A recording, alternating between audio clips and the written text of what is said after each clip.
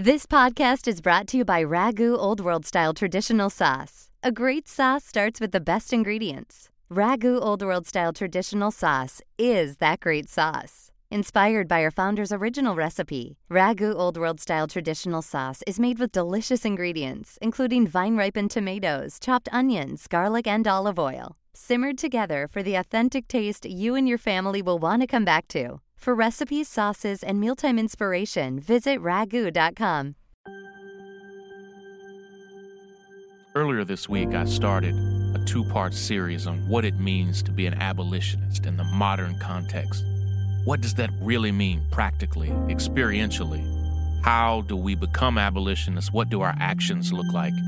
Today, I want to conclude that series and talk a little bit more and be super practical about how all of us can join this modern-day abolitionist movement. So I'll conclude that series, and I also have a very important update on the impeachment of Donald Trump. This is Sean King, and you are listening to The Breakdown. The Breakdown. The Breakdown.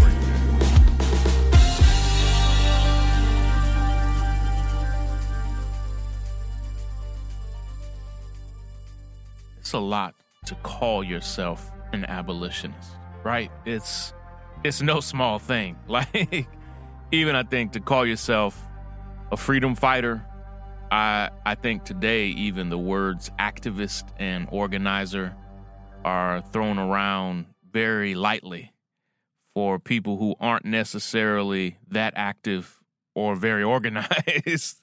A lot of words are thrown out there.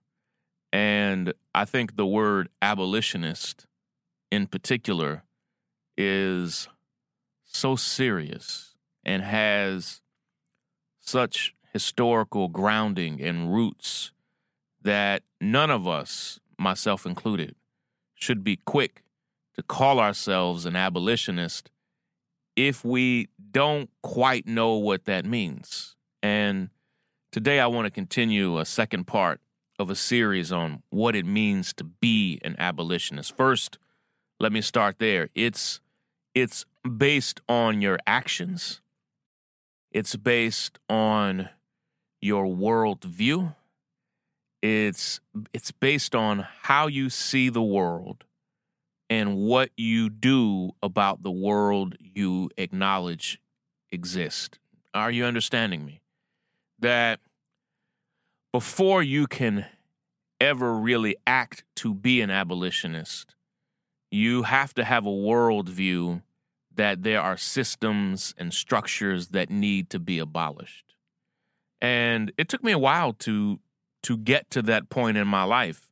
Not that I was questioning the systems and structures so much as I just didn't understand how vital it is to have a worldview that is the foundation of the actions that you go and do.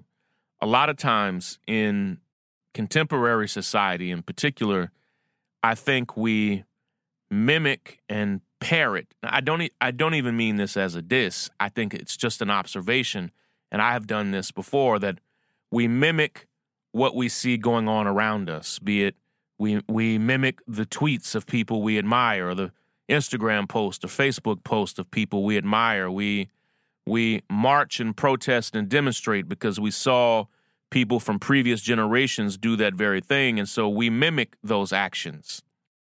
But if we're writing the post, if we're marching and protesting and demonstrating, but don't have the fundamental worldview that there are racist, white supremacist, unjust systems that run this country and run the world, if we don't understand their fuel, their passion for greed, for wealth, that they are fundamentally fueled by capitalism at its utter worst, that if we don't accept the nature of the systems that we live in and sometimes unknowingly and unwittingly participate in, if we don't fundamentally agree that there are unjust, corrupt, racist, bigoted, greedy systems that run this country, run this culture.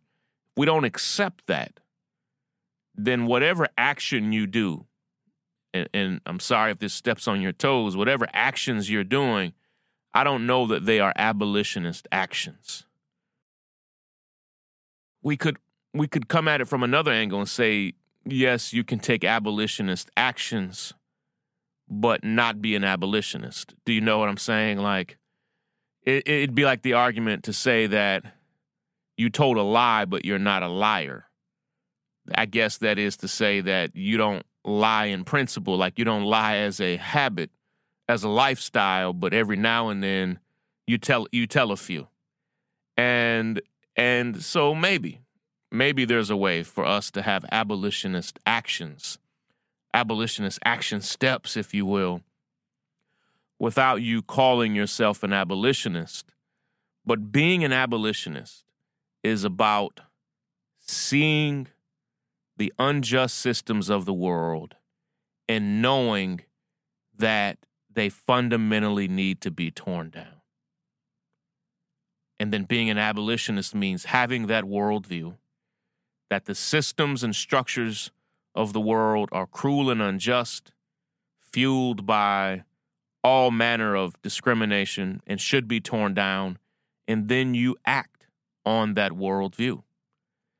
Now, I fundamentally hope that I fit that definition. And I think for those of you who are listening, let me say it's aspirational for all of us. It's not a one-time thing. Being an abolitionist is not just how you see the world. Because I see a lot of people who do call themselves abolitionists, but they are philosophers of a certain worldview, but not practitioners of that worldview. So it's not enough to be an abolitionist philosopher, that you advocate the philosophy but never take the actions. At the core, at the root of being an abolitionist is acting on it. Who are you setting free? What are you abolishing? And listen, I'm not saying that inside of an abolitionist movement, we don't have philosophers. We don't have thinkers. We don't have think tanks. We don't have writers and journalists. Of course, we need all of that. But all of us should have actions that tilt toward justice and results. And for many of us, it may be the case that your primary contribution may be some form of philosophy or writing or journalism, but we need to see, at least secondarily, you fighting for freedom, for justice, in a way that gets to the root of the unjust systems we aim to abolish. Are you with me? Are you following me? What does it mean to be an abolitionist? How do you live it? And I've mentioned this just once before. I think there's one fundamental disagreement that I have with people that are abolitionists. Many abolitionists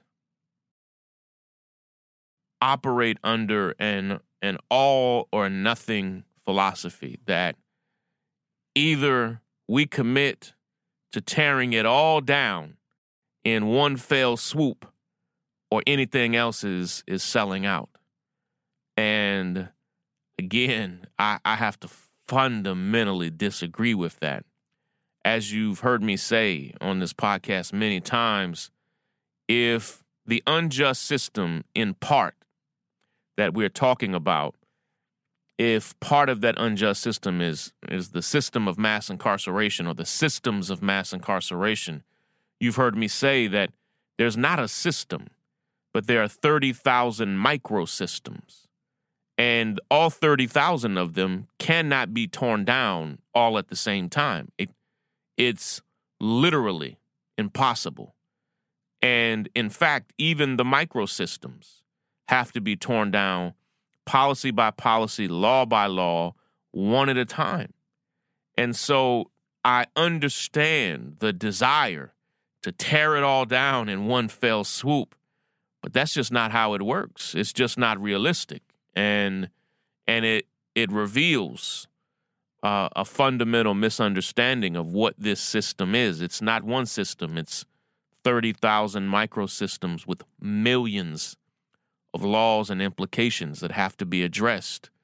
And as much as I would love to see it all torn down at once in one fell swoop, that's just not how this system is ever going to be torn down. And so, no, you're not selling out if you do it one policy, one person, one system, one structure at a time. Not at all. But indeed, quite the contrary. If you are fighting to tear down the system policy by policy, and you do so because your worldview is that this system is fundamentally unjust, you're an abolitionist. And so that's what I want you to be. All of you who are listening to this podcast, who really are a part of the Breakdown family, I want each of you to become abolitionists. I want you to adopt the worldview that these systems and structures are unjust at their root, in their origin, that these systems really are just direct descendants of slavery, which we all know was horrible and nothing but unjust. And so these systems built on top of those structures are also deeply corrupt and unjust and should be torn down and replaced with something much better, and in some cases replaced with nothing at all.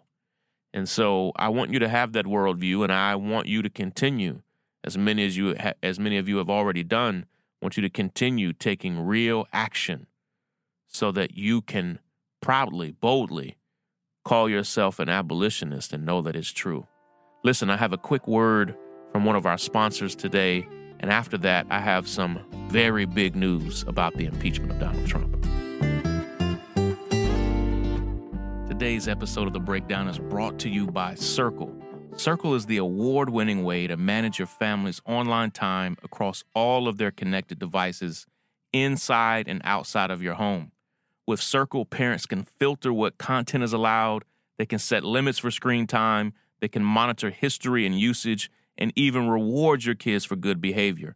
Listen, Circle has been getting rave reviews from the Chicago Tribune, People, the Wall Street Journal, USA Today, and more. Listen, I know all of you parents would do anything for your kids. Do something easy that'll keep your family on the right path and get Circle. Right now, our listeners get a limited time offer of $30 off of a Circle Home Plus system when you visit meetcircle.com/break and enter the code BREAK at checkout. Again, get $30 off when you visit meetcircle.com/break and enter BREAK at checkout. That's meetcircle.com/break and enter BREAK to save $30.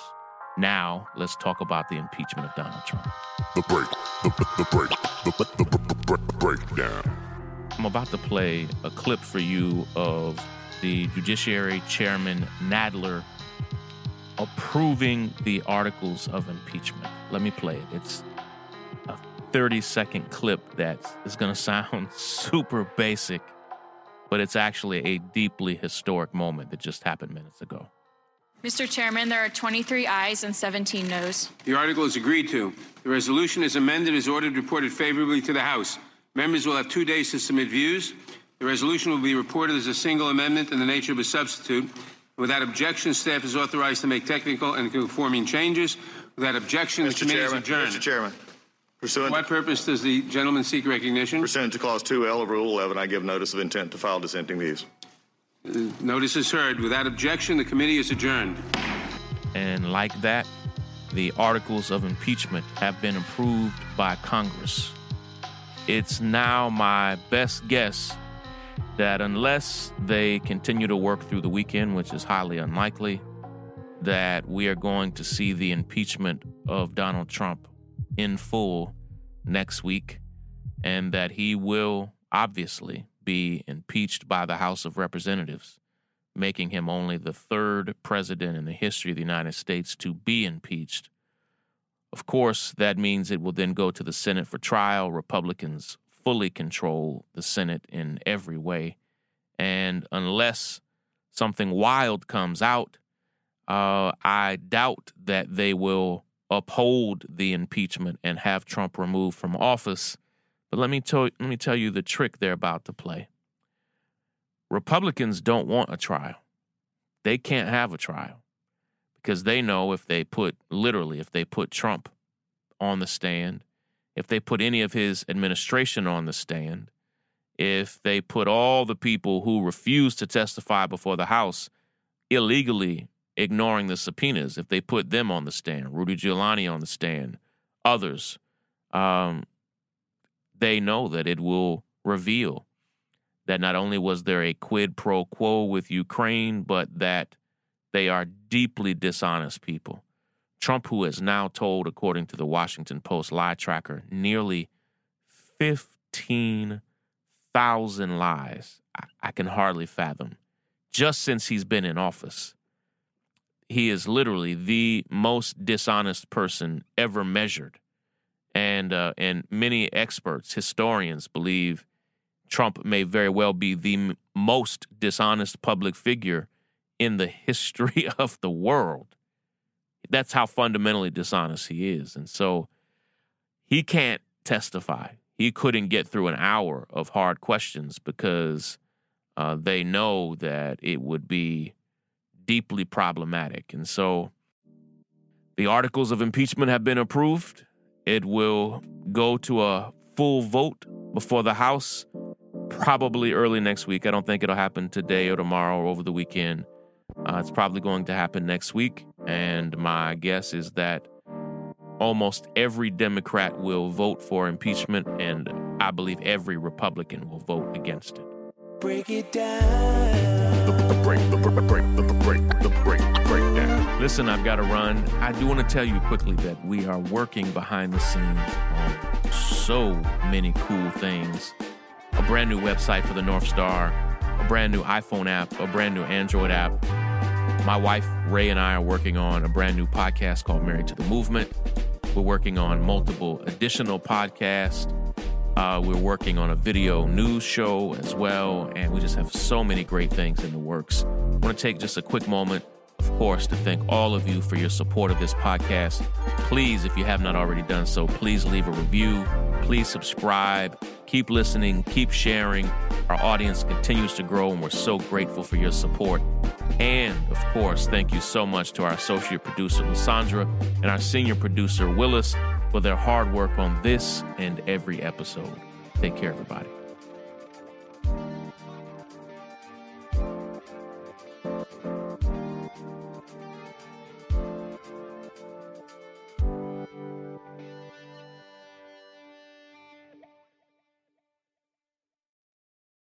This podcast is brought to you by Ragu Old World Style Traditional Sauce. A great sauce starts with the best ingredients. Ragu Old World Style Traditional Sauce is that great sauce. Inspired by our founder's original recipe, Ragu Old World Style Traditional Sauce is made with delicious ingredients, including vine-ripened tomatoes, chopped onions, garlic, and olive oil, simmered together for the authentic taste you and your family will want to come back to. For recipes, sauces, and mealtime inspiration, visit ragu.com.